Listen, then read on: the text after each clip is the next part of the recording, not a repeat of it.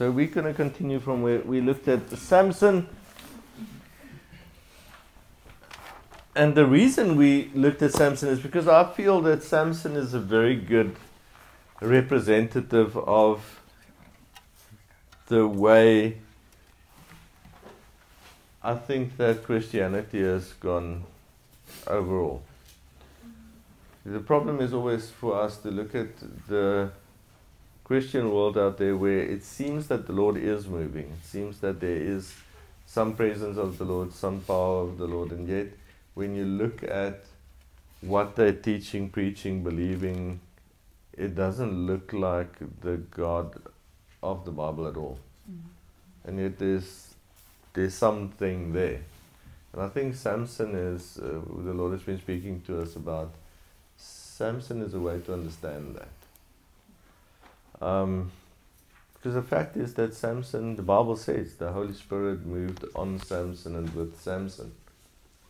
And so that's why we're doing this study, to try and understand why there is guys out there like Curry Blake, for instance, where we know there's recorded miracles. And yet, you look at what they teach and you go like, this doesn't even come from the same book. And yet he followed on from John G. Lake. And we know that John G. Lake was no doubt a Joshua of his generation. And so I'd like us to use these examples, these images in the Bible, for us to learn how to negotiate all of this. Because we want to walk in some of the power of God. We want to see the power of God manifest. But we know there's danger when it comes to that. We want to safely negotiate those things. We want to move in wisdom. We want to move in knowledge, but we also understand that we have to wisely deal with knowledge even. And there's way too few reasonable, wise voices out in the world. The level of foolishness we're encountering overall is unthinkable. Right, so start us off with Romans. So keep Samson in mind. Today we're going to start to look at Joshua as an opposite view from Samson. But we are still busy with Romans 19. 8, verse 19. Romans 8, verse 19. There is no Romans 19. We're not busy with that. If you're busy with Romans 19, please continue. Stop. Then, Immediately stop. Okay, but before... So we're doing several things. We are in the year where we're looking at godliness. Yeah, I was just about to. Sorry. No. We're taking the approach to godliness. We're starting from Romans chapter 8, verse 19. But we're going all the way back to the examples in the Bible to start to get some understanding, systematic understanding of what we don't want to develop, what we want to develop. Because remember, the focus is godliness. And the outcome is Messiah likeness. Now, Messiah did walk in power. But a person that thinks that Yahushua was all about power makes a big mistake. Okay. Okay. So I'm just going to read Romans 8 then. Okay. So Romans 8 verse 19 says, For the earnest expectation of the creation eagerly waits for the revealing of the sons of God.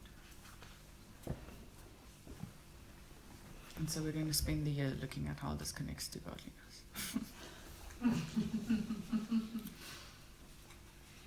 The sons of God. I mean, we know that in this chapter, Paul is letting us know that the creation itself is waiting for the revealing of the sons of God.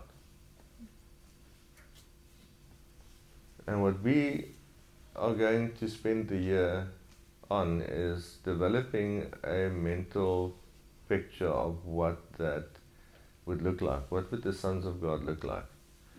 We know it doesn't look like anything that we see on the earth right now, that we know. And it doesn't look like the picture that I see in the mirror at the moment either. That we know. The religious folks would say, yes, everything is about Jesus Christ. Let's be like Jesus. What would Jesus do? Easy answer. And it would reveal the level of not understanding anything. Because they're assuming that they have some idea or image of Yahushua that has substance. Our approach is it will take a in-depth study that leads to understanding, and then a process of walking out understanding for us to even begin to understand Yahushua. Now, if any of us think that we yet understand that, then we might as well then go do something else, because we don't understand it yet. We've spent all this time just doing the work to undo some of the things that we had in our minds and our understanding so far. And then we established basic principles so that we can just carry on the road. And now we can start a more focused process on understanding the image and the likeness of Yahushua that is to be formed in us. So we're at that juncture on our road. Okay, so we're just starting out in the process of Finally we start. Of being understanding what we've been restored into. So we understand that there's a long road ahead. We're not even going to use the word maturity yet. Okay, we're not there. We are maturing, but we're not even going to think about that in connection to us yet. We have established the basic structure that we can work with. That's all we have done so far. So we are patient and we are moving forward. Does it make sense? So the Israelites came out of Egypt through the Red Sea. The water was parted. They came all the way to the mountain. The law was given, saw the glory of God on the mountain, and then they went through the whole process of building the tabernacle. So we're more or less there, where at least we have a basic form of a tabernacle in place. We have been careful to make sure that we, in establishing the priesthood, nobody is going to burn profane fire, and we don't lose people unnecessarily. But this is more or less the place that we're at. Now, from there, they could potentially make it into the promised land. Now legally we've come into the promises of God. But we want to understand in our walk that we don't want to overreach or overshoot as far as where we're at. Okay, so we don't have to feel like we're failing because we're not going to overreach, and we don't have to feel like we have achieved yet and then slow down because we know there's a lot lying ahead of us, a long journey. Let's look.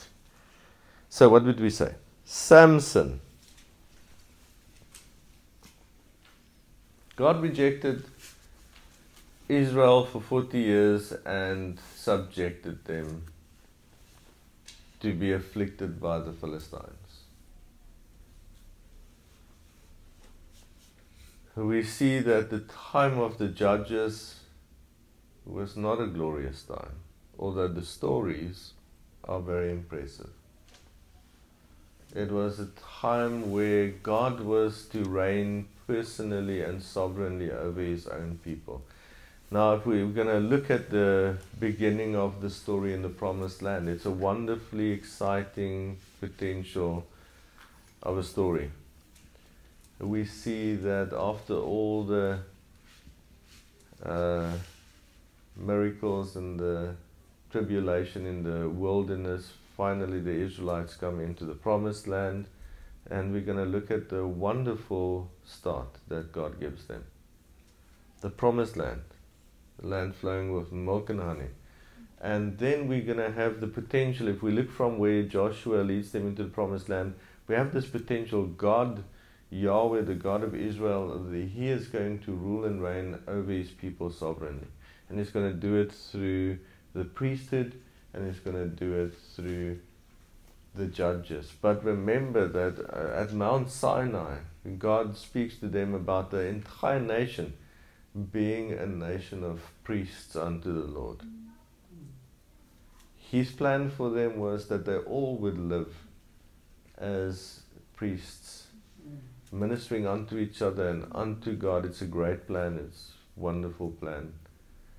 And that it gives them an entire lifestyle, a culture that would teach them and facilitate this process, where they would all be constantly ministering unto each other and unto the Lord. He shows them that He's going to magnify His own name among the nations through them. He's going to give them this land. And the story starts out really well. And they settle the land. They defeat their enemies. God gives their enemies into their land. They ransack cities, burn cities to the ground, kill entire tribes in the process. They take the land that has been promised to them. God gives it to them. And God is going to rule over them and reign over them. And this is where everything goes south, so to speak. Because it's in this time that they basically start forgetting where they come from and where they are. They turn to the nations around them. They start worshipping the gods of other people. How the heck do they go from this origin, this revelation of God, to worshipping little idols made of stone and wood? How did they get there? But anyways, this is the story. And it's in the light of this that we see Samson come into being. And Samson is such a beautiful representative of the Israelite story. His story starts with an angel announcing his birth. I mean, you have a start to life like that. I mean, you, from your earliest memories, your parents are telling you, and everybody in the community knows, they're waiting for Samson to grow up. Everybody knows this is a special boy. His parents are telling him all the time, this is why we're not cutting your hair, don't eat anything that's defiled or unclean. You are special. He is born to be a leader to God's people. And then as a young man, he has the experience of the Holy Spirit coming upon him mightily. He rips a lion apart. It's very much like the story of Superman. Thank you for that. I mean, he realizes he's not normal. So this wonderful beginning to life, he's just like the Israelites. Starts off with all this promise. God makes everything possible. So we're going to ask some questions. Did God speak to Samson at all? Sure. See, this is where the reality of the story really becomes apparent. What's the use of the Holy Spirit coming upon a person in power if God's not going to speak to you? If he had any wisdom at all, he'd leave the lion alone and go seek God's face.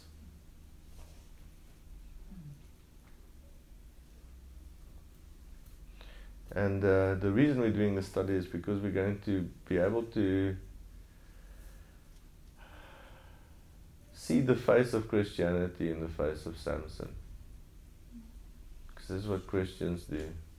They run out and they go look for the lion instead of staying in the quiet place and seeking for the voice of God. Christians think this is the way to walk out your faith. You go to the mall and you go pray for the sick. Now, I'm not saying that's not the way to do it. That's the first thing they want to do. They want to go prove the power of God upon their lives instead of waiting. Now, what's the thing about Joshua? What does he do as an early young man? Yeah, so maybe so obviously we're going to do a bit of a comparison study between Samson and Joshua. Obviously Samson comes later, a few years later. And if we kind of rewind and look at Joshua, and we're going to see why we're looking at Joshua specifically. But so, interesting, God doesn't speak to Joshua before Moses dies, directly. So Moses, we know that Moses himself becomes to the Israelites like God. So he talks to them for God, on God's behalf. But then the moment that Moses dies, it says that God now speaks to Joshua. But before, and we know that this is 40 years, because Joshua is already a young man when they come out of Egypt. So for 40 years, Joshua's attitude is one of learning and equipping. Oftentimes we see that when God calls Moses to speak to him, the scriptures would kind of mention that, so Moses arose with his servant Joshua and they went up the mountain. Now Joshua wouldn't go in, so he wouldn't be present in the conversations that God would have with Moses. But once Moses came out, we see that there was Joshua waiting. So for the 40 days and the 40 nights that Moses went up the first time to receive the tablets of stone, we see that once he comes out to start descending down the mountain, there's Joshua on the mountain, and he also doesn't know what's going on in the camp when they made the golden calf. So Joshua for 40 days and 40 nights was on his own, not even in the presence of God, but on his own waiting on the mountain for Moses to come down. It says that God would meet with Moses face to face in the tabernacle, and then when it was done, he would go back to his tent. But Joshua, a young man, he would remain at the entrance of the tabernacle and he wouldn't leave. And this was Joshua's attitude for 40 years. And we know that the Lord uses him during those 40 years to also establish and accomplish certain things. He leads the Israelite armies and they see great victory. But for 40 years, we don't see that God speaks to Joshua directly. And for 40 years, he takes in an attitude of just being there, learning, being as close as he possibly can, but not taking anything for himself, waiting in humility and equipping himself so that when the time comes, he's ready.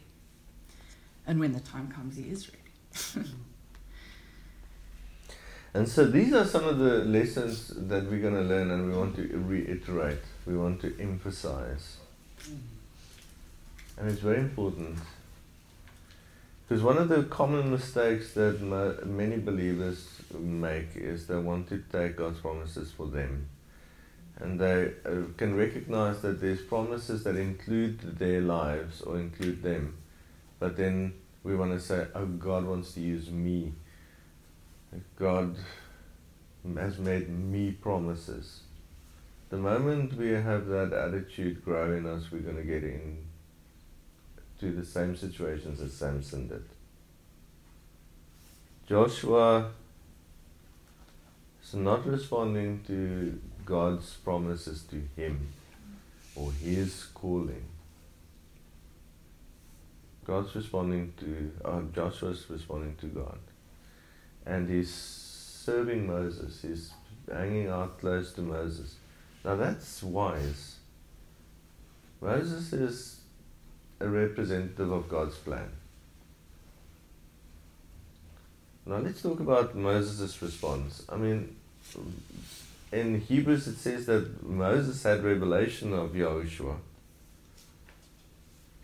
And God puts him in a situation where he is looking after the sheep. But even in Moses' great moment of calling, Moses is looking at, been spending the last 40 years looking after sheep or whatever. Exciting stuff every day. I get up, I walk behind the sheep through the wilderness, watch them eat, watch them poop, watch them eat, watch them And poop. sleep. Then I take them back home. Next morning I wake up. And then there's a burning bush. And God speaks to Moses. And Moses says, I want to go back I to like the sheep. looking after the sheep, please. Well, in his defense, he's like 80 years old by then. I think he was like in retirement mode. It's like, I've got the sheep thing. I've got the sheep thing down now. I don't know how long I've I know how left. to This is do this. successful. Let me just carry on. God says, Moses, you have been chosen. Go to Egypt and lead my people out of Egypt. Go speak to the Pharaoh. He goes like, I want what to look about my after the sheep. Look after my sheep.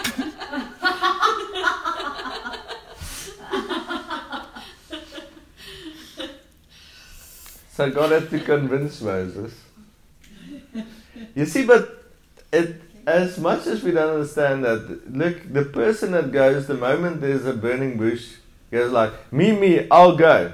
That's the guy to be careful Yeah. of. Okay?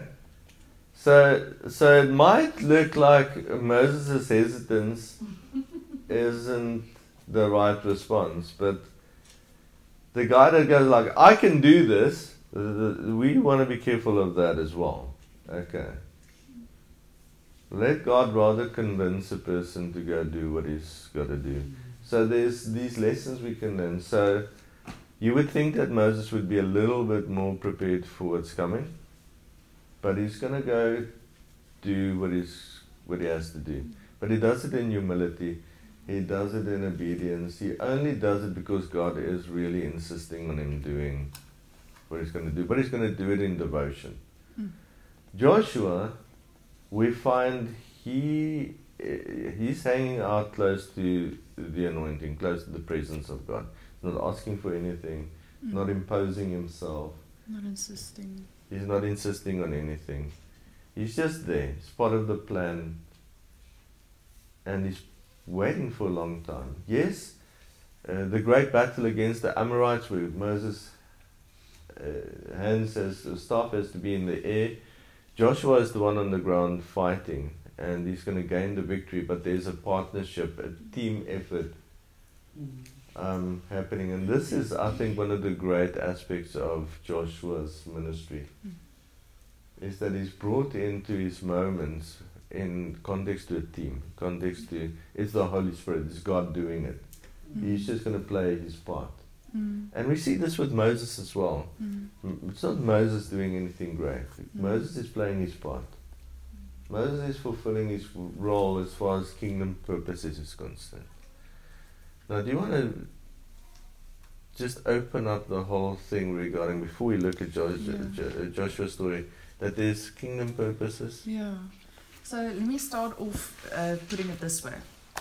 So when we especially compare, and there would be more comparisons, but if we compare, for instance, the story of Samson, or the character of Samson, and that of Joshua, it also opens up the comparison between God's kingdom purposes and God's earthly purposes. So let me explain relatively quickly. When we consider God's earthly purposes, we know that certain things are going to happen on the earth according to his perfect will, but the earth, as we know it, is not going to exist forever. Okay, so the existence of the earth is going to end. So even though God is going to do specific things that are his perfect will on the earth, once this earth and everything on it is taken away, then it becomes a non-issue. So it's not eternal. So it's valid, but it's not eternally valid, because once the earth is gone, then that also is gone. And then on the other hand, we have God's kingdom purposes. And that is his eternal perfect will, his perfect will for that which will remain forever in eternity, that which will be established forever in eternity, that which will be true forever in eternity. And so I think a nice comparison when we look at Samson and Joshua is, so we know that Samson is endowed with great strength, anointed with great physical strength on the earth. And we understand that this was used by God for earthly purposes, because he was supposed to begin to deliver the Israelites from the suppression of the Philistines. But then when we look at Joshua, and there's a lot of scriptures where God reiterates this one kind of idea, encourages Joshua into this one idea, and that is, be strong and of good courage. Be strong and of good courage. And then he says to him, because this is what you must do, but this, be strong and of good courage. And so even though Joshua isn't endowed with physical strength for earthly purposes, he's endowed with strength through the Spirit for kingdom purposes. Because his strength lies in eternity and not in his own power and his own might, or not even on things on the earth. His strength comes from what he understands is true in eternity, and that's the encouragement that God keeps giving him. And so when we look at kingdom purposes and earthly purposes, we do understand that sometimes these things can overlap in our lives. So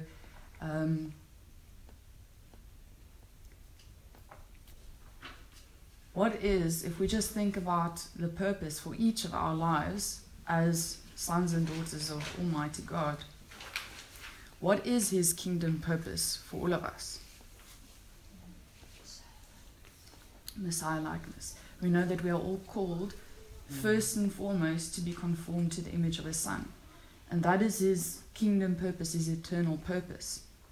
Now that might take certain forms in terms of earthly purpose, things that are going to happen to us, through us, around us. But all of this is God's perfect will to bring us in line with his kingdom purpose, and that is to conform us to the image of his Son. Now we don't want to, like Samson, get so focused on the earthly purpose and what God has given us here that we completely miss the kingdom purpose, which is to be conformed to his Son. But if our focus is on his kingdom purpose, then we see, like Joshua, the blessing of God can flow, and then he will move through our lives, in our lives, around our lives, and establish certain things on earth. But it's not about that. It all points back to kingdom purpose. So keep that in mind. We're going to get back to that and explain a bit more. So there's going to be a very real personal application. Although we're studying the life of Joshua and we're going to look at some of it, there's a lesson that we'd like to establish and re-establish. And that is, move away from any mindset that is, God is going to do something big through me or with me. Or for me. It might be true that you are part of a big plan. And your life does matter. Each and every saint's life matters in the big plan. We are his children, we are his sons and daughters, and we know that he doesn't save multitudes in the community, not through salvation. We are the called out ones, and that makes us significant. But never fall into the trap of thinking that the thing God has shown you about your life is the big focus. We have a responsibility to walk out God's plans for our lives, but the danger is when we start getting focused on that thing that we understand God's going to do.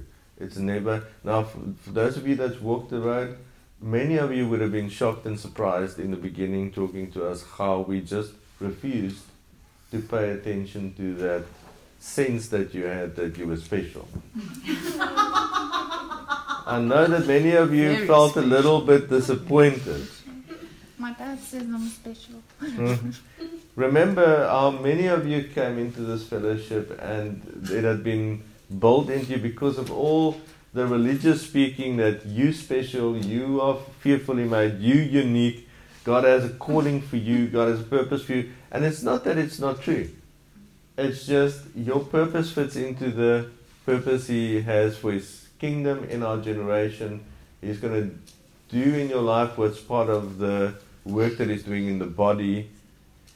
And even if you're going to become the next president, that's not the main focus or purpose.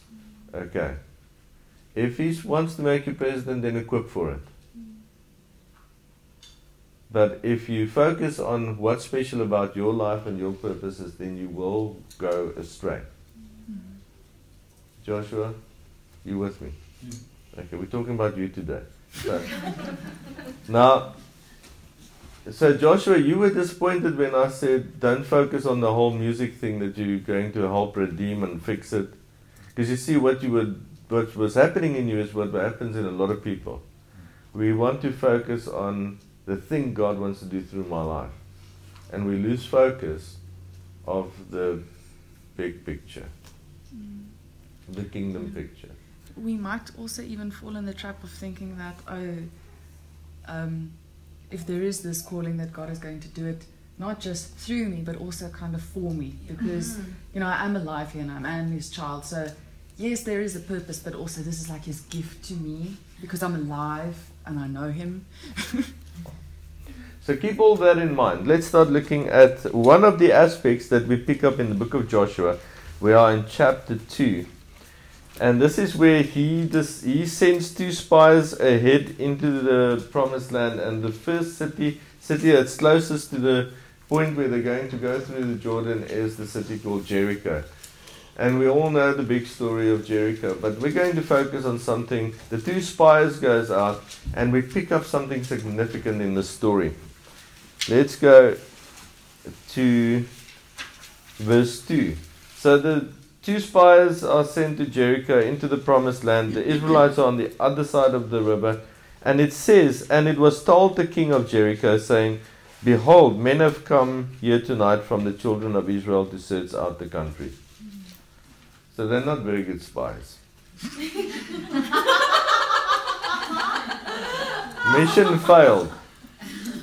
Well, we're also going to see now they literally just walk into the city because... They're kind of walking in like... Hi everyone, we're here to spy. See, as Israelites, they're not realizing that they're not as insignificant anymore as when they started out. 2 Israelites walk into a huge city. It is enough of an incident for people to go tell the king. 2 Israelites came into our city. Why is it such a big deal? They didn't announce, we are spies, and 2 men walked into the city. And it was significant enough that people go warn the king. Now we're going to see why. So the king of Jericho sent to Rahab, saying, Bring out the men who have come to you, who have entered your house, for they have come to search out all the country. Now we know that now Rahab, the harlot, is going to hide them away. And something interesting comes out of the story of when Rahab speaks to them. Verse 8. Now before they lay down, the 2 spies, she came up to them on the roof and said to the men, I know that the Lord has given you the land, that the terror of you has fallen on us, and that all the inhabitants of the land are faint-hearted because of you. For we have heard how the Lord dried up the water of the Red Sea for you when you came out of Egypt, and what you did to the 2 kings of the Amorites who were on the other side of the Jordan, Sihon and Og, whom you utterly destroyed. And as soon as we heard these things, our hearts melted, neither did there remain any more courage in anyone because of you. For the Lord your God, He is God in heaven above and on earth beneath. A Canaanite harlot.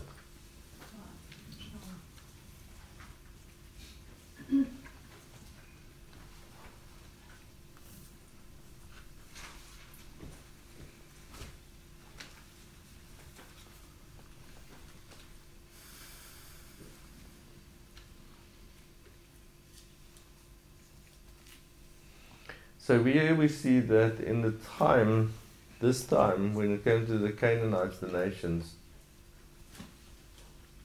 the Lord was renowned. Do you want to just give us context? How long ago did all this happen?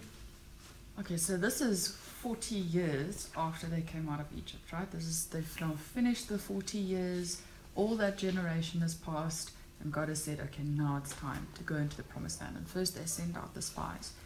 So 40 years is a relatively long time. When my parents speak about 40 years ago, they can't even remember everything to the T. Let's put it in context. There's no TV. They're not watching documentaries about this. There's no photographs. There's no old newspaper clippings. No, there's nothing on YouTube. Nothing. They can't search the internet. Who are the Israelites? Nothing like that. So 40 years has passed, and the Israelites have just been in the wilderness, going in circles. Okay. So 40 years ago, the God of heaven, with incredible might and power and signs, brought out this nation from Egypt, in the process destroying Pharaoh and his armies. He parted the Red Sea, they walked through on dry land, came into the wilderness, defeated some of the nations that came against them there, and there they've been for 40 years. Now, 2 spies show up in this city, and the people's hearts melt. Even a prostitute knows about what happened 40 years ago. On the other side of the river.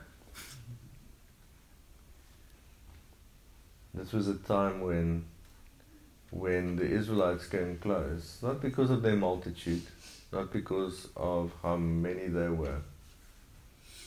The people of Jericho says their hearts melted, because everybody remembered the story of when the Red Sea was parted by God.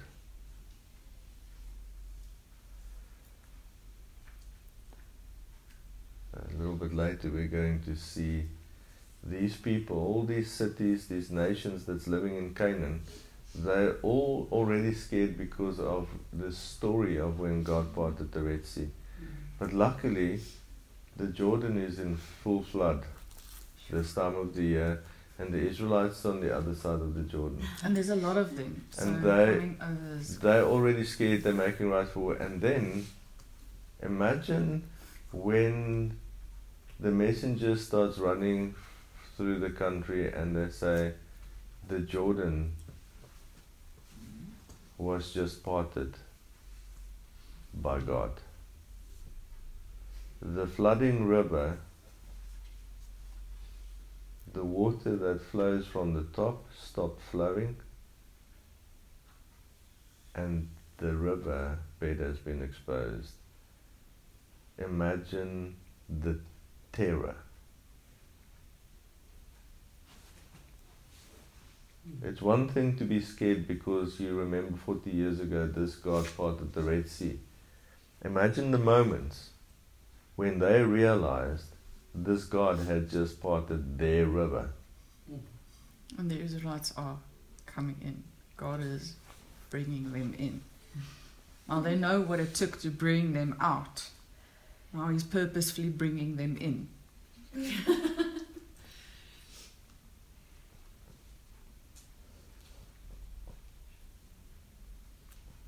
This was the days of the Lord's renown.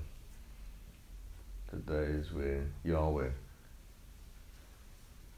was known, not the Israelites. They weren't talking about Moses. They were talking about the God of Israel. They weren't even really scared of Israel. They were scared of Israel because of the God who fought on their behalf, the God who led them. This was the renown of God. Now we're going to chapter 5.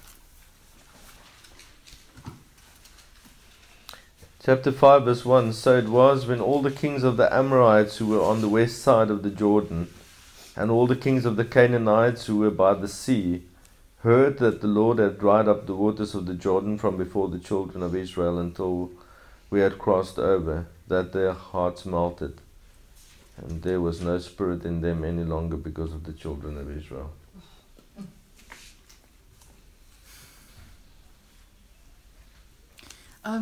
Just so we kind of understand the context, when we think of the River Jordan drying up, it's not like the Lord just dried up a few meters. If you actually go look at the extent of what he dries up, because remember there's millions of them that have to cross over. Now if they do it single file or even 2 by 2 or 3 by 3, it's going to take a few days. They have to cross over in a day. Show them the distance they have to keep quickly.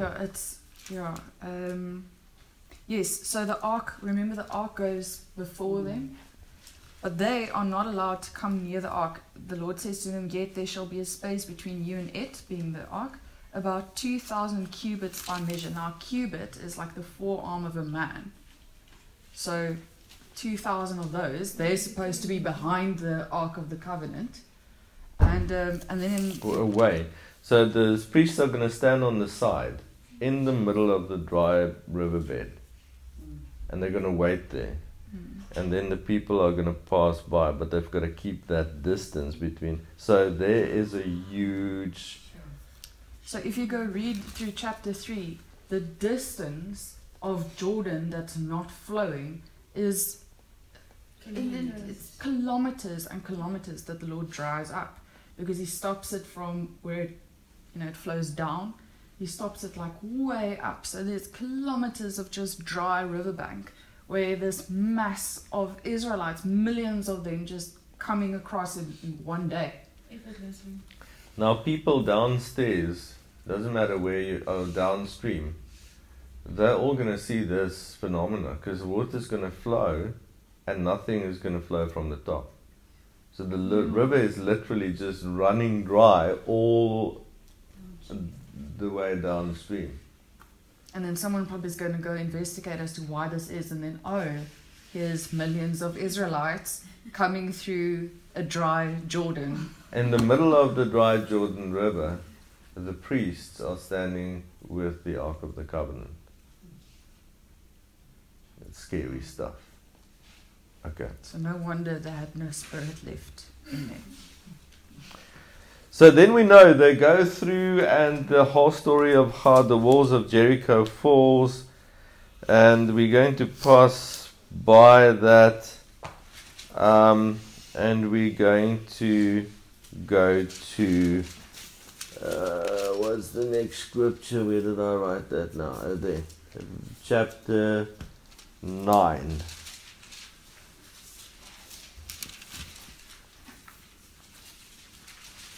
And it came to pass, chapter 9 verse 1, and it came to pass when all the kings who were on this side of the Jordan, in the hills and the lowlands, and all the coast of the great sea towards Lebanon, the Hittites, the Amorites, the Canaanites, the Perizzites, the Hivites, and the Jebusites, heard about it, that they gathered together to fight with Joshua and Israel with one accord. But when the inhabitants of Gibeon heard what Joshua had done to Jericho and Ai, they worked craftily and went and pretended to be ambassadors. So the story goes like this. The people of this city, they send people out. Now they put old broken sandals on their foot, old torn clothes, their wineskins that are tattered and have been repaired. They take dry moldy bread and put it in their sacks, and they come to the Israelites and they say they've come from a very far country. And Joshua says, how do we know you're not actually from close by? They said, look, the bread was still hot and fresh when we took it, when we left home. And look, it's dry and moldy already. Our shoes and our clothes were new. We've come this far, and we have come to make a treaty with you. And this is a surprising thing that happens next. Because, where is it when they say that they didn't seek the Lord? Here it is. Yes? Verse 14. Verse 14. When then the men of Israel took some of their provision, but they did not ask counsel of the Lord. So Joshua made peace with them and made a covenant with them to let them live. And the rulers of the congregation swore to them. And it happened at the end of 3 days after they had made a covenant with them that they heard that they were their neighbors who dwelt near them. Then the children of Israel journeyed and came to their cities in the 3rd day. Now their cities were Gibeon, Sephirah, Beeroth, and Kirjath Jearim. But the children of Israel did not attack them, because the rulers of the congregation had sworn to them by the Lord God of Israel, and all the congregation complained against the rulers. Now they say, we can't attack these cities because we've already made a covenant with them. We swore to them. And so Joshua says, the people of these cities are now going to be their servants. They will be woodcutters, and they will carry water for the Israelites.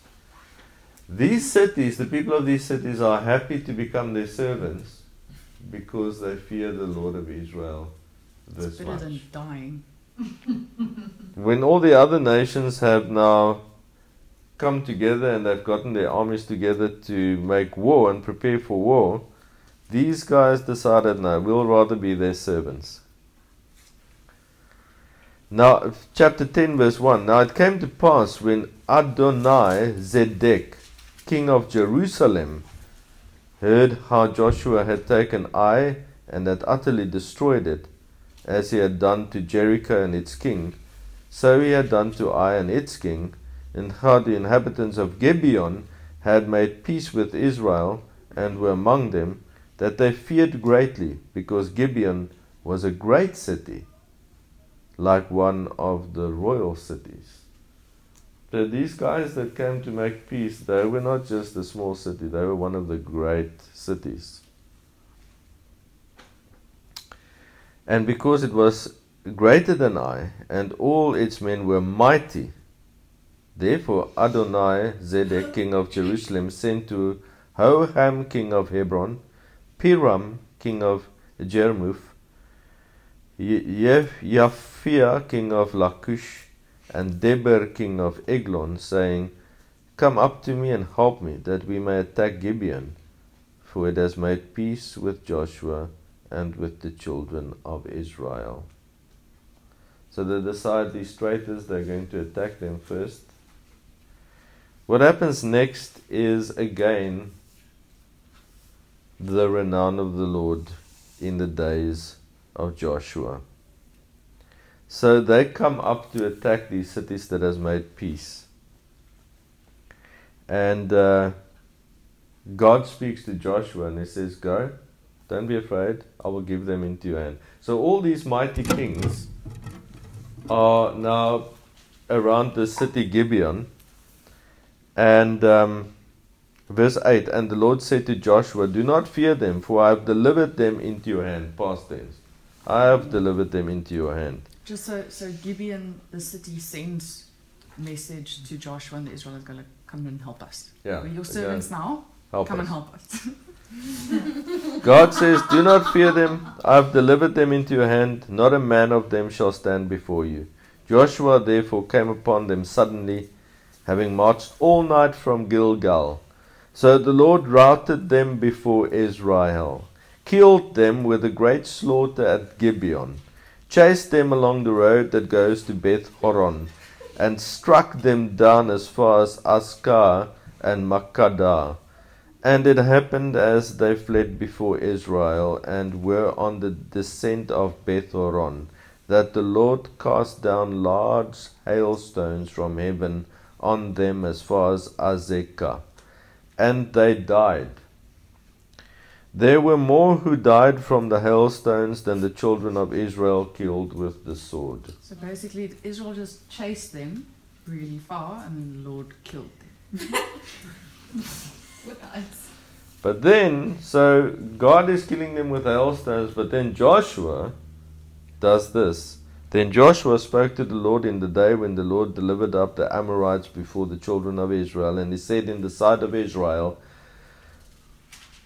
now this takes a lot of faith to stand up in front of everybody and go, sun, stand still over Gibeon, and moon in the valley of Aiyolon. So the sun stood still, and the moon stopped, till the people had revenge upon their enemies. Okay, if anybody was scared before. Right, so now the moon is no longer, the sun is no longer moving.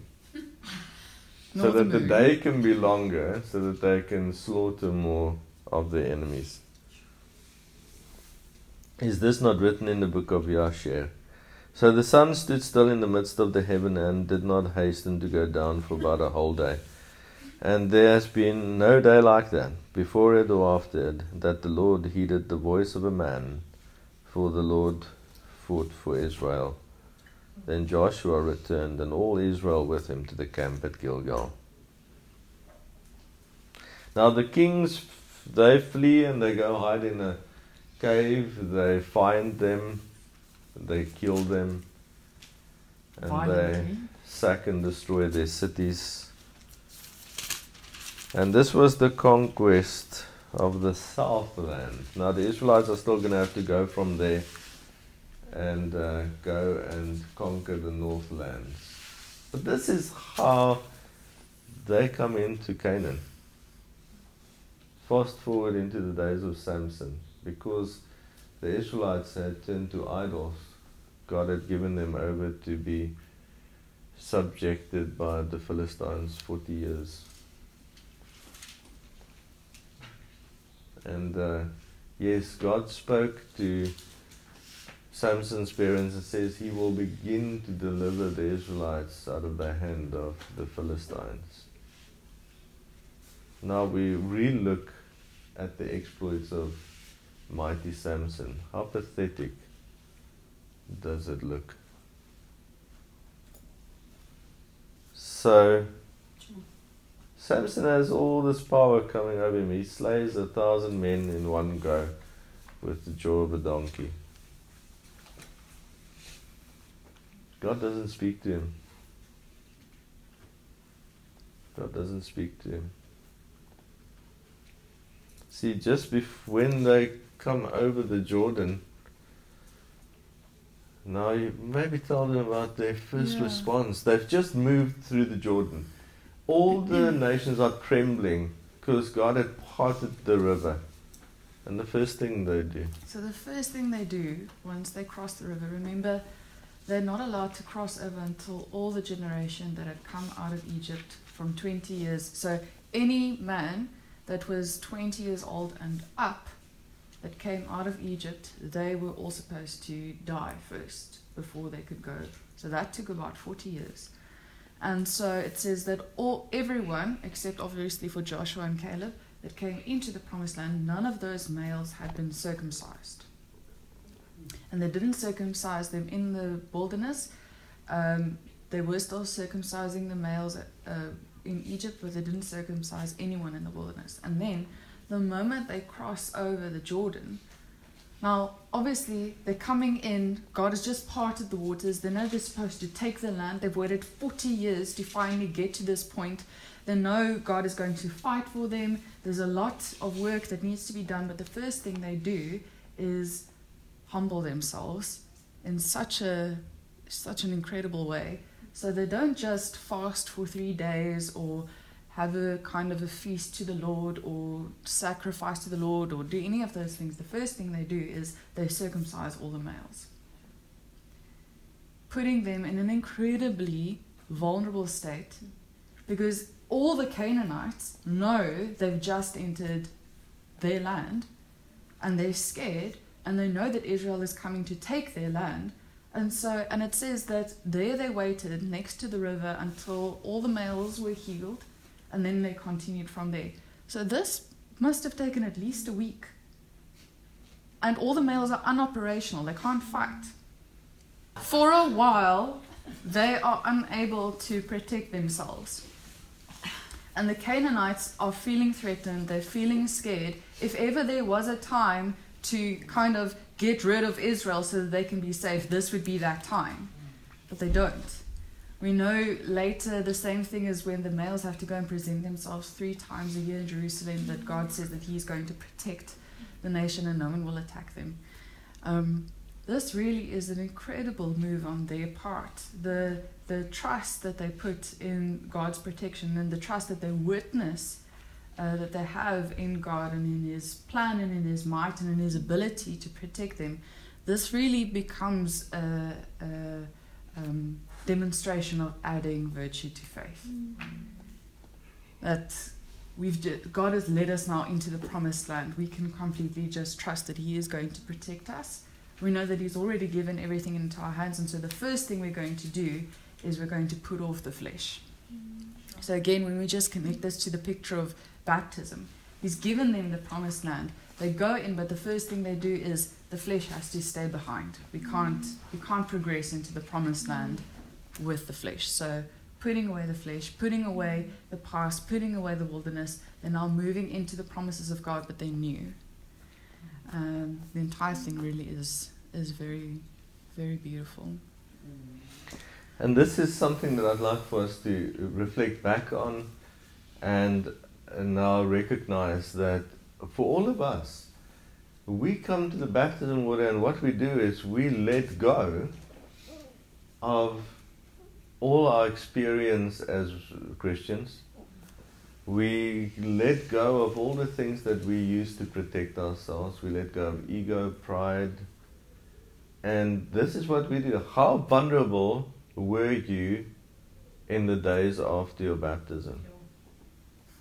And I mean, we check in with people, say, how are you doing? But we can't even protect you. It's not no one's role. Is you're going to find out, because putting off the flesh, you've just come to the biggest battle of your life. Battled against the flesh, battled against the enemies coming against you. You go through the water, you come out there, and you would be seemingly helpless, vulnerable. And in this state, the Lord has proclaimed it to be so that then the test comes. And there's no one that can really help you come through that test. You come out of baptism, and somewhere, soon after baptism, there's going to be a test. And that's when we find out who's who. In the days after the baptism, it's wonderful, it's exciting, but then what sets in? A sense of, I don't know if anything is what I thought it was. We had our focus on all those great promises of God that was never going to be fulfilled anyways. How many of us were chasing some figment of our imagination, of success and security, and we give up on all of that, and we come out of the water so vulnerable. It feels like we've wasted years. For many of us, it felt like we've wasted so many years. We have held on to things that had no substance, and we slowly but surely have to let that go. So yes, we circumcised in the water, circumcised circumcision of the heart only happens in Messiah. So it's good for us to reflect back on how these things actually worked out, because that's exactly what the Israelites did. They come into the promised land. It would have been safer to circumcise them on the other side, but no, they put off the flesh. They put themselves in a vulnerable state, because this is, like Nadia pointed out, adding virtue to faith. And then we come to that test, and we can tell you there's going to be a test. I mean, we can speak with people, but you're going to have to pass the test. Doubt is feelings of wanting to go back to something that seemed safer, seemed better. But now you're in the promised land. The only thing that you're going to be able to, the only place to go now is Jericho. Can't avoid it. Can't avoid it. And then many of us will go through the I experience. And that is unfortunately part of the walk. So they have this great victory. God causes the walls of Jericho to fall flat. They rout the city, and now they're going like, this is wonderful, we're so strong, God is with us. They send some spies to go check out Ai. They come back, they say, it's a weak city, the people are weak, we don't even have to send a full force. And what happens? Because somebody in the first victories of Jericho took something they weren't supposed to take. They hid it in their tent. Just some worldly things. And this is often an experience of the person after baptism, is we want to keep something of the world, take it with us. And then we'll look at the story of Ai. But then the Israelites are forgiven, and they're sent back to Ai to go and have victory there. God gives them victory. And this is the story. We've got to understand that our journey ahead of us is we are going to take the land. So we've come into the promises of God. We've been baptized. We've been given eternal life. But now He sends us back into this world, and our mandate is to see the kingdom of heaven manifesting here.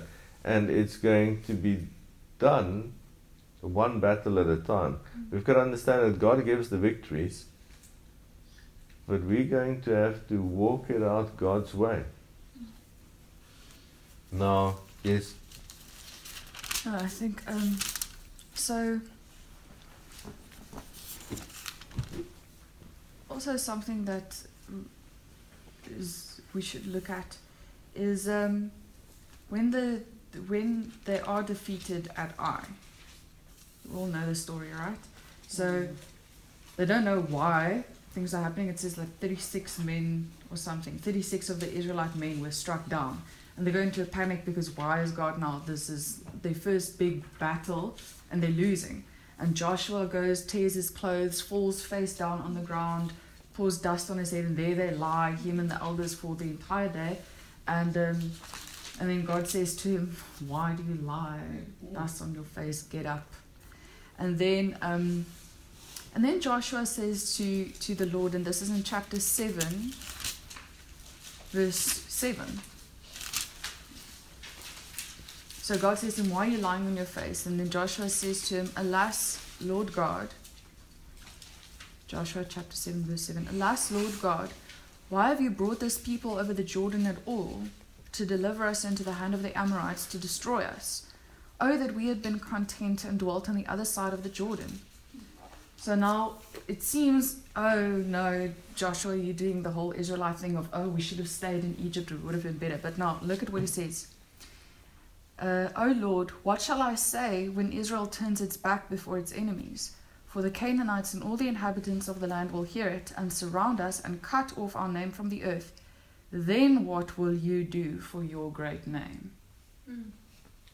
Then what will you do for your great name? And we see Moses time and again has the same attitude. When God says to him, okay, stand away from the Israelites, I'm going to now, break out among them and destroy them. Then Moses' response isn't, oh Lord, just don't kill the Israelites. It's, Lord, if you do this, then what about your name? What is your reputation going to end up being? What will the nations think of you? And this, I think, is also so important in this entire story, in this study that we're doing, is everything that happens to the Israelites as they come into the promised land isn't, even if we know that Joshua is leading them, and then there was great purpose and destiny and anointing on Joshua to lead them, and even on the Israelites, but none of this is for the sake of Joshua or for the sake even of the Israelites. All of this happens so that the name of the Lord can be magnified and glorified. And this we see happening, it manifests because the nations are fearful and terrified, but not because of Joshua or not because of the Israelites, but because of the God that they know moves with them, the God that they know fights for them. And so everything that they do, all these exploits, even the circumcising themselves after they come into the promised land, the witness that they are continuously, witnessing, testifying to is who God is. They're making God known. They're not taking any glory for themselves. Everything that happens is so that God's name can be glorified and magnified. And then when we fast forward and we look at the story of Samson, it seems that the Israelites themselves have forgotten so much about who God is that not even the Philistines don't even know. They have no reverence for the God of Israel. And I mean, even after everything that Samson does, and killing all these Philistines again and again and again, and then even at his death, when he, with his death, kills the leaders of the Philistines, we don't see that this adds any reverence to them for the God of Israel. In fact, after this, they're going to come and make war against the Israelites, and they have such a disregard for the God of Israel that they're going to dare steal the Ark of the Covenant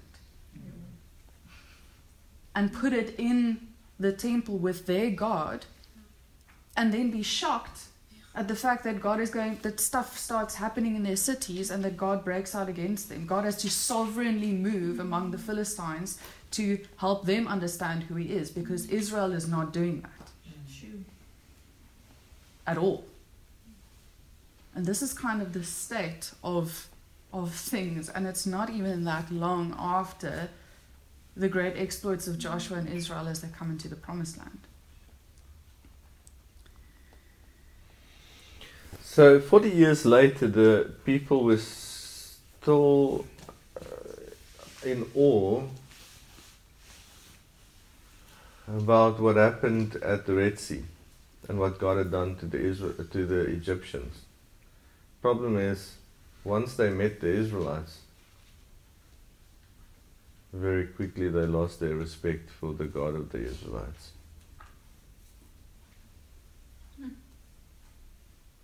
Even when God was moving powerfully on Samson, it wasn't the same thing. It wasn't the same thing. So what do we learn? What do we learn from this? There's a big difference between the way Joshua is used to establish kingdom purposes on earth, and the way that the power of God is exhibited, but it is not for kingdom purposes, just for the earthly purposes of the moment. Now we've seen this throughout history. We've seen how God has fulfilled his earthly purposes through the lives of men and women. Winston Churchill, you all know that I love the story of Winston Churchill. I believe he was supposed to be an apostle and a prophet. He had all the characteristics of both those ministries. And God did ultimately fulfill his purposes through the life of this man, because God had decided. But his life didn't bring any glory to God. He didn't magnify the name of God. The purpose, his earthly purposes, was just fulfilled. Sometimes for God's will to unfold on the earth, sometimes He's just going to do something because it needs to happen. But that's about it. So, as great as the story of Winston Churchill is, and as much as it played a huge role in the will of God to preserve the world from the evil that Satan intended through Hitler, wouldn't it have been so much better if Winston Churchill got to know God and magnify His name? We know that Winston Churchill had brushed shoulders with the knowledge of Yahweh. At times even there was speculation that maybe he believed in God, because he said a few things that looked like it might have been true. From his life, it's very clear that he didn't know God. And there's many others through history. What lessons do we learn from this? The story of Samson is told as a heroic story. But on closer inspection we see he was foolish. Whenever he speaks in foolishness. We see that his life contains some powerful action that shows that God did with him what He was planning to do despite of the person Samson. Samson has no testimony when it comes to the ways of God. From his earliest actions, he has disregard for the ways of God and his own inheritance. Also, we shouldn't make the mistake of thinking that God did for Samson what He said He was going to do despite of the person. He did with Samson what He was going to do despite of the person. So it's not like, oh Samson, you're a mess of a person, you didn't do anything that you were supposed to do, but don't worry, I'm still going to use you to start to deliver Israel out of the hands of the Philistines. That's not what it was. The promise was to Israel. He was still going to use Samson to fulfill his purposes for Israel despite of the person that Samson was. But that was because His will is perfect and His will needs to be done. And we're making this commentary because quite several people has mentioned somewhere in us talking over the last while, especially last week, several persons actually mentioned that, well, God still kept His promise to Samson, or God still used Samson, God still did what God was going to do. God's plan didn't change. That was mentioned 2 or 3 times by different people. That even Samson's disobedience didn't change God's will. But I don't want us to make that kind of mistake in thinking that's okay. We certainly don't want to end up being a blunt object in God's hands. And we don't want to start off with an idea that, well, firstly, the call is the call to come to salvation, to lay down one's life, and to become part of the body, not individually. The life that's been given according to God's predestined purposes might entail that God is going to do certain things for the sake of the kingdom, or even for worldly purposes in your life and with your life. But even if a person becomes the first person to do an open heart surgery, that's wonderful. But that cannot be the purpose for a person's life. Surely godliness is a much higher call.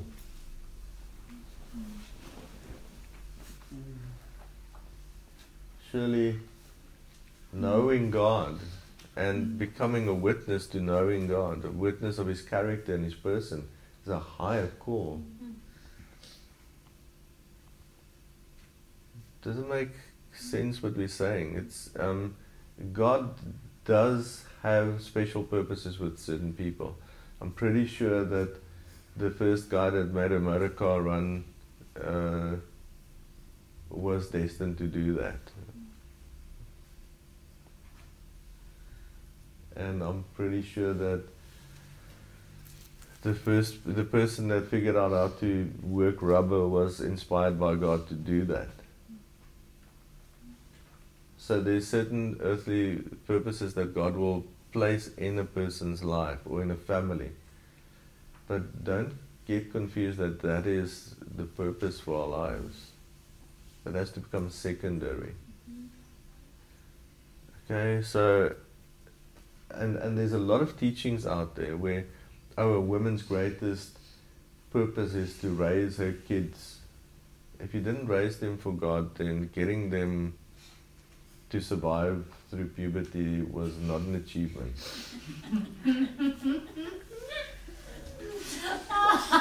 Because surviving through puberty is much harder than surviving through infancy. Exactly. That is the hardest part. Okay? So we don't want to confuse these things, and we want to grow, establish a mentality, a way of thinking, that we can't get fixated on my little idea of what I was supposed to do. Because people that has little ideas of what God wants to do with them mostly never walk in those things anyways. And there's a few people that's going to walk in the things, but as a blunt object. Now we're going to explain something about grace that it's important to understand when it comes to the workings of grace in connection with this. Can you depict it for us on the board, please? Yes, I will. Let me just read one last thing. Both of these are going to be from the Sermon on the Mount. Wait, before you go Yes. there, just before you go there, just one more big thing. We are all going to always be tempted when it comes to our purposes. Okay, in everything we do, let's endeavor to fit our purposes into the purposes of the body where the Lord has placed us, in other words, the General Assembly. If there's any way that we can walk together with a senior person or another person for any season, as long as we can, then do that. Do what Joshua did as far as Moses is concerned. The enemy will always tempt us to say, but you know the promises the Lord has made you. Just go forth and do it. Okay, as far as we have any option, let's do it together. It's better. And we are saying this because there is going to be a whole new season coming where temptation will come our way again. The enemy never gives up. Okay. Now, the Lord saved you and you have salvation. But that's His purpose for your salvation fulfilled. That's not even 10% of the story. In eternity, that's going to matter. But He saved you because He decided to save you. This life on earth is something that we have to find focus and purpose with. And so that's why it's so important. We are reiterating the reason we all pitch up on a Sunday is because by being together we strengthen the work that the Lord is doing. The reason why we are all contributing to the Lord of the work, or the work of the Lord, is because Both is true. we cannot just eat from the table. We all contribute to the whole work. We do it as a body. And we know that it's not always going to be pleasant for everybody if the Lord sends us back to Uganda and you guys have to stay home. But if you want to be part of that, make sure you equip yourself to the degree that the Lord decides to send you. We're not going to decide who goes and who doesn't go. Now, if there's a desire in the heart that has substance in what the Lord is speaking to you about, then pursue it. But pursue it in a way that if it took me all these years to equip, then you've got to know you're equipped when you're equipped. Okay, and we do it in the small ways. We do it in the conversations we have in the meantime, in the way we speak to each other, the way we interact with each other. Okay, so it's events like last night when we're together, where nobody is checking what you're saying or what you're doing. That's when you're actually writing your tests and your exams. Might not feel like it. How did we, in our interactions with each other, contribute to the building up of the body? The other person we're speaking to, how did we manage to be encouraging? We contribute to the freedom, the joy, the peace in the other person's life? Or did we actually forget and talk nonsense to someone else? I'm just going to say it as it is. Because it's in the moments where we are selfish or we don't pay attention, we talk nonsense. Now we know how to have fun. And that's something that we're actively encouraging, and it's part of something that we are learning to do. Fun isn't necessarily nonsense. It is such a big change when we had the opportunity to just spend time with Charlene last night, when we were all together. It is a much different dynamic than a few years ago. We know each other, there's a substance, and we don't have to talk about anything serious, but there's a safety, there's a belonging, there's a knowing. And such that's joy, growth. you kind of look for opportunities to laugh. It's growth, it's real growth. We know each other, we're safe together, and that's actually building up. Nobody said anything very spiritual. But in the process, it was a building up. It was the kind of fellowship that is contributing to the kingdom coming to earth. Doesn't look like much from the outside, but it has substance. And that's what we're moving towards. And when we are facing anybody else, we always have to keep this in mind. We don't have to, we avoid bringing something heavy under certain circumstances because of that mindset. If we can rest together, laugh together, feast together, then that's healthy. And that's why we watch every word we say, we watch what we do. But we have to contribute as well. Doesn't help not contributing to that. Does that make sense? This is kingdom stuff. Kingdom stuff. And that's how we win the future battles, because then, when we have to go into battle together, we'll win. Okay, so keep these things in mind. When it comes to the big stuff, the moment the enemy tells you it's about your calling, your purposes, individually the Lord has big plans for you, you are in grave danger. Because maybe the Lord will do something mighty through you, but you don't want to end up having a Samson. Maybe in the final events of his life, when he pulled down the pillars and he killed 30,000, 3,000, whatever, people, maybe it did contribute to the final falling of the Philistine empire, but really did God need to do it like that? He could do it like he did it with Joshua. God didn't need that kind of strategy to do it. We don't know. We'll never know what God's actual plan was with Samson. That's the sad thing. We'll never know. All we have is this version of the story. We know that with Joshua, seeking the Lord in the right way, God used a hailstorm to take the enemy out. That's phenomenal. And Joshua, I think we can with peace say that he's definitely one of the characters in the Bible that we see that we can have confidence that he actually walked out the purpose and the destiny that God had with him, and he completed it. And he got old. He 110 years old, and he was strong, and he lived in peace. He was still wise. He still, led the children of Israel, and in the promised land, having brought the people over, and there was peace. They were still Israel, and God was still the God of Israel by the time that he died. And I think that's so beautiful. So beautiful. That's what we want. That's what we were called to. And Joshua didn't lead the armies from the back. he was in the front. He was right there when they attacked the enemy. Joshua was in the front attacking the enemy. Front line. He was waging the war. How many battles did Joshua fight in his lifetime? What was his statistical chances of surviving it?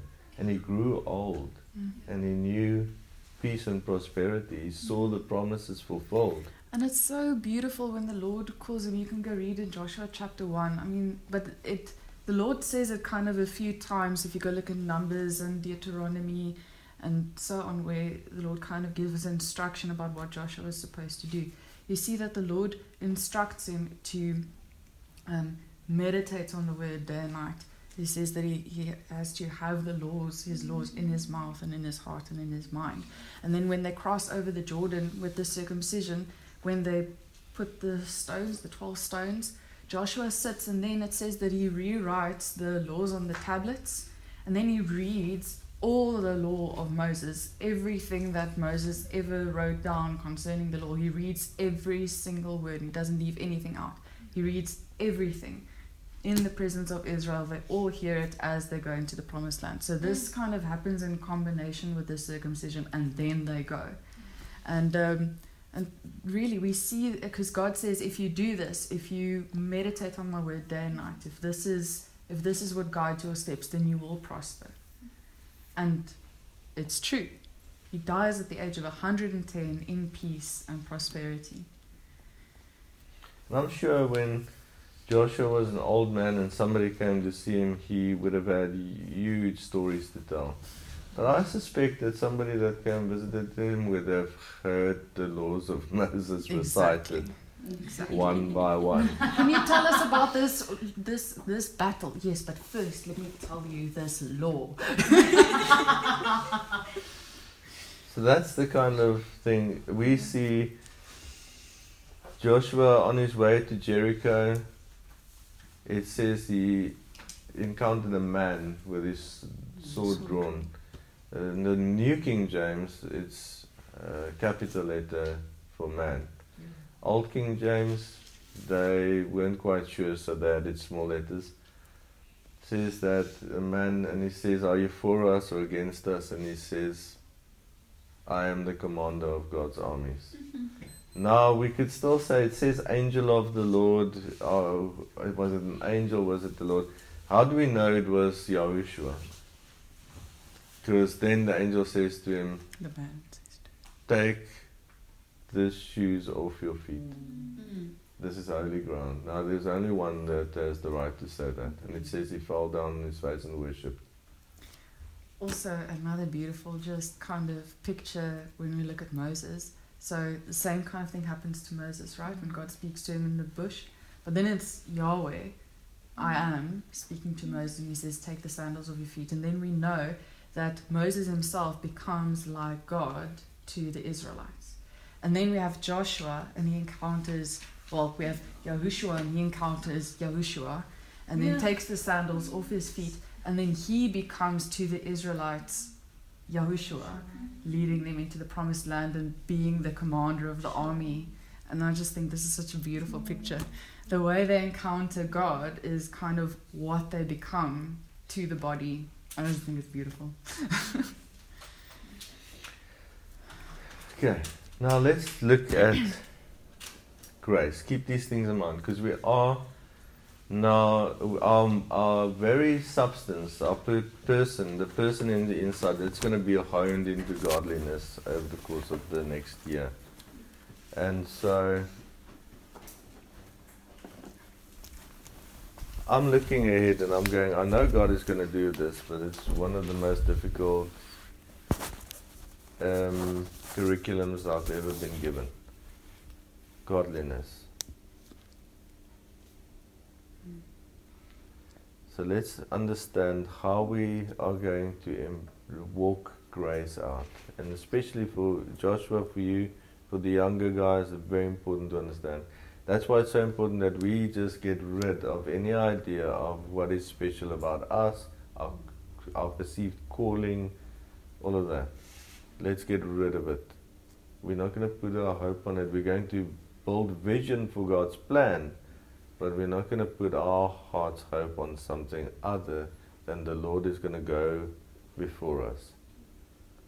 And yes, he says to Joshua he's going to do great exploits. He says, this day the Lord will do miracles among you and great things, but it's the Lord, we're going to follow him into it. It's not about us. Let's show how we should go approach grace. Okay. So,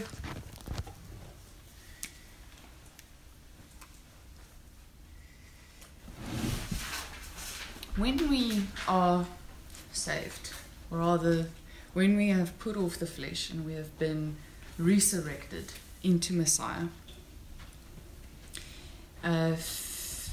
entering the promised land, then we know that it says that we enter his rest. So all of his work has been finished and all of his promises have been given to us. And so here we are at the start of the journey of taking the promised land, just because this is the imagery we use now. And all the promises of God come toward us, but it's brought to us in grace, which means it's brought as potential. So it's all true, it's all given, but now we have to walk it out. Okay, so let's say this is it. Okay, so grace brings all the promises, all the potential of what God has prepared for us to walk out. And you had a really nice example this week of explaining how it works. But the way this is going to work practically, and the way that grace is going to work practically, is as we start walking in the grace, walking out the potential, starting to manifest the potential that has been brought to us, then grace is going to start multiplying, growing. So we walk almost into more and more grace. The potential kind of unfolds and unfolds. So it's not that it wasn't there in the beginning, but the more we walk in it, the more it becomes. This is the growth, walking into eternal life, when we see more of God's great grace manifesting in our life, more of his promises manifesting in our life. And because this is the whole butterfly effect, because we are faithful in what he brought to us here, we can be entrusted with even more 3 steps later, and 6 steps later, and 10 steps later. So everything kind of has its own butterfly effect. The grace that I embrace now can have even greater grace in the future. So this is ideally what our walk would look like. But then alternatively, we could have that God, a person where the promises are brought as the same grace, the same potential, because we are one, and God's promises are his promises. But if the grace isn't entered into and the potential isn't entered into, then we can have the opposite effect, where grace actually and the potential actually starts decreasing.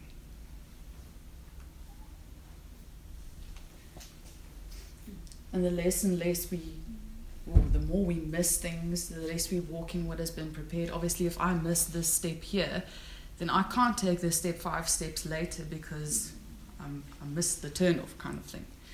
And this isn't to put a negative light on anything, but we do see, for instance, again, when we look at Joshua and Samson. So both are called to strength. Samson is given strength, and Joshua is called to be strong and courageous. When we see Joshua multiplying, walking out the grace, embracing, equipping, taking all the steps that he can, we see the grace and the potential just multiplying, the growth just multiplying. And then he dies at the age of 110, but he's full of wisdom. There's peace in the land of Israel. He's walked out all of his potential and his destiny, and it's beautiful. And then we see Samson, where all the potential was brought to him at birth. He had everything going for him. But because he didn't walk in the grace and didn't actually multiply what God would have brought to him. So there was no godliness that we can see or righteousness that we can see. In fact, if we talk about righteousness and righteousness being a straight road, we see that when he tears apart the lion, he says he was walking and then to go and fetch the honey out of the carcass, he says he was on his way and then he turned aside. If ever there was a picture of leaving righteousness, that would kind of be it. And so we see that he does the opposite and eventually dies relatively young. The Israelites don't respect him, the Philistines hate him, dies blind, and with kind of this last effort calls out to God, but he pays with his life. And so maybe you can just do your example explanation. So we are in this fellowship going to expect the above to be true. We have no reason not to expect it to be true. So we are going to see how we all come into grace in the same way, and we are invited and brought into the body. And then we have seen firsthand how people grow, how they grow.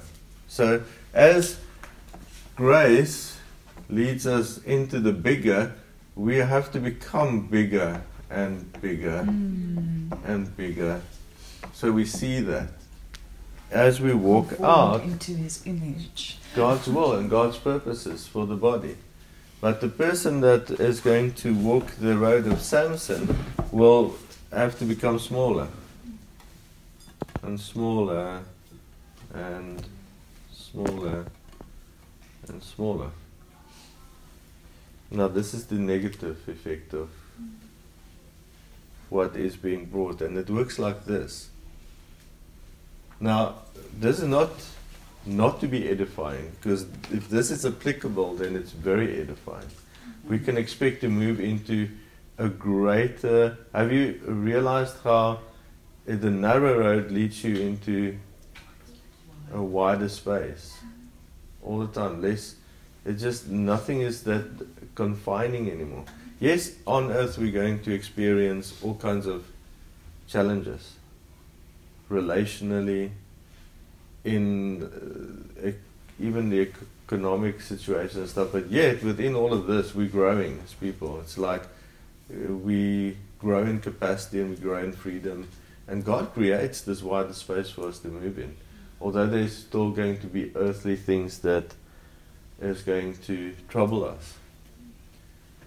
And it works, it's very simple, it's very logical. If you have, as a representative of the kingdom, you have 10 people and they're all given a big bag of wheat, grain. And you have 5 of them that sit down, relax, God has provided. I have a big bag of wheat, and we start eating. And we eat and eat and eat. For a great while, it will seem like there's more than enough more to go around, because we don't have any understanding of how much time what time is. Oh, and then God has provided, so all of a sudden we his yoke is light. Exactly. So all of a sudden we live in the lavishness of grace. And then all of a sudden realize one day I have 1 hand of grain left. And then you think, if I plant half, I'm going to starve within a few days. If I ration it and eat, I'll live a few days, but there will be no more. And that's what will happen. The person that got the big portion of grain in the beginning, that ate his portion daily but planted everything else, would have multiplied what God gave them to such an extent that they never ever have to come to the realization that the other person had. They never even have to consider it. They are just going to, on a daily basis, tend to the harvest, bear fruit, and eat from the Lord's provision. They're never going to ever have to consider what to choose. Should I plant or should I eat? And this is why we want to have early warnings in place for everybody. We are all in a position where we can still make sure we plant, we tend the harvest, we work wisely, and we'll have enough to eat when it comes to grace. When it comes to God's will, His perfect will. We have seen in life around us how people in religion think that they can just walk out grace and it's just always going to multiply, and then they come to a day, all of a sudden, there's not enough to plant and to eat, and you've just run out. And then there's times when miraculous things happen, but for most of the times, God doesn't change the scenario.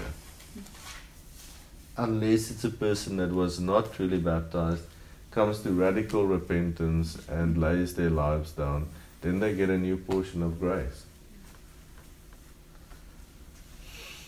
So this is the reality. This is true according to the gospel.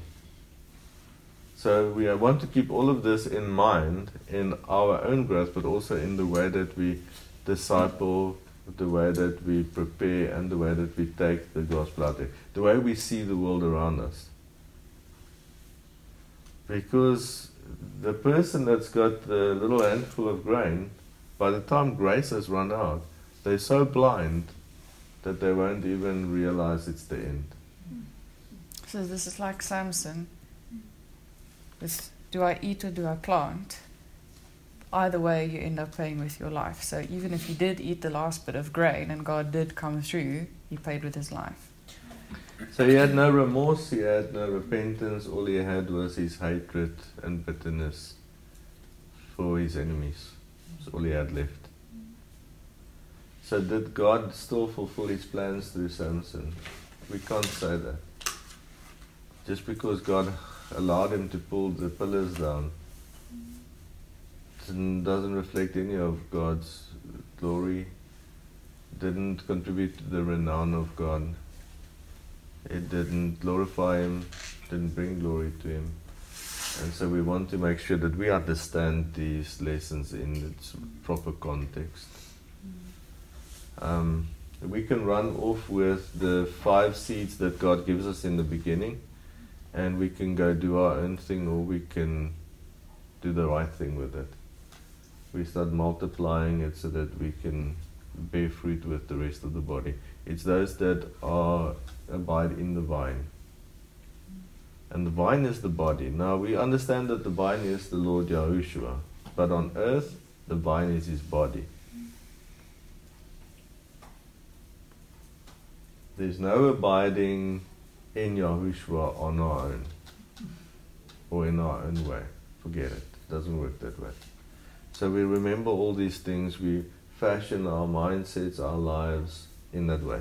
And how's it going to work out? You might say, well, I am in church. It works out in the way in which we speak to each other, we act towards each other. Every word counts. Everything we do counts. Does that make sense?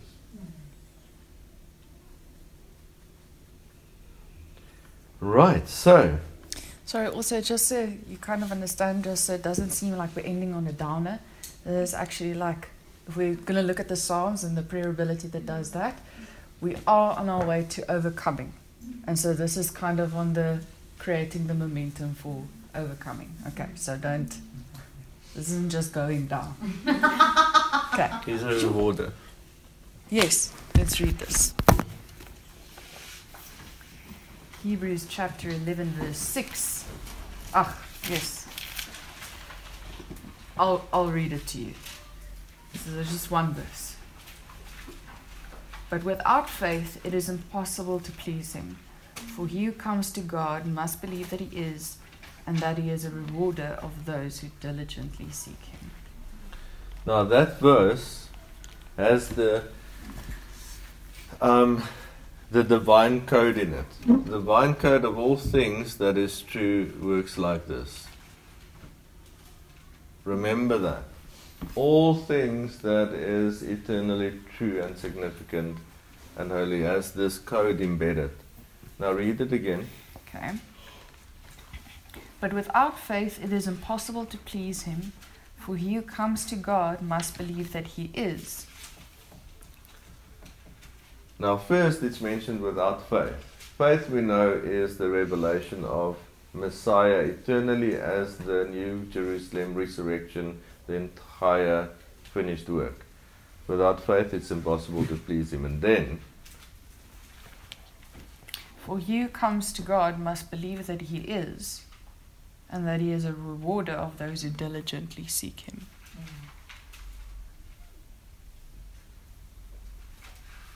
so it's that never-ending circle of you come to God. That says reward, that says comes, and that says so faith. you come to God only in response to what is eternal. And if you diligently seek him according to that, you don't seek him for yourself or for your things or for your calling or for the task he's given you now. You never seek him in that way. You can seek him in combination with faith, the big plan, the eternal truth, the body, the Messiah in eternity. You seek him diligently in connection to that, and then he's a rewarder of those who diligently seek him. But a lot of people think they are fulfilling the scripture by diligently seeking them for that new thing. You can't, if you have to make a decision, or you need employment, or you need a decision about your work or whatever, you can't diligently seek him for that. That's not seeking him. You're seeking him in connection with faith. So when it says must believe that he is a reference back to I am. So you seek him for that. You believe that he is. So you fit the small thing of your life that you have to seek him for into the bigger scene or bigger picture, bigger reality of his finished work, and then the reward is something of that. Okay, amen. Any questions? Let's ask the people on Skype first, because I tend to forget that we have to ask them. Any questions or anything that you want to add or comment on? Gerard. Hi, Morné. I just have a question with regards to the kingdom purposes and the earthly purposes. So, does the diligently seeking him refer to kingdom purposes, and the earthly purposes then become part of the reward? It can work like that. The Lord will, as your heart seeks him according to faith, he will entrust you with more and more. So it could be a reward. We've just got to understand what looks like reward. We've got to understand that the person that started off according to what God has released, if it's hijacked by the enemy, this is another thing we've got to understand. That the Lord could release a person into something, but the enemy could come and say, look, I'll help you multiply that seed that the Lord had given you. And that's what happens. For instance, a person, what we see in Christianity is that the Lord called them into the same grace according to the finished work, Messiah. Now, without realizing, they start focusing on getting people saved. That's the earthly purposes, but it's not achieving kingdom purposes, because kingdom purposes is what we find in Ephesians chapter 4. So kingdom purposes is the body of Messiah and growing the body of Messiah to fullness. Where earthly purposes looks almost the same, but they start focusing on getting people saved and getting them in church, but they never realized that the kingdom purpose it could be the same place, same thing, just building the body. And so what happens is they start getting busy with the worldly purposes and in effect cancelling out that which could have led to kingdom purposes. And then all you start multiplying is kingdom purposes.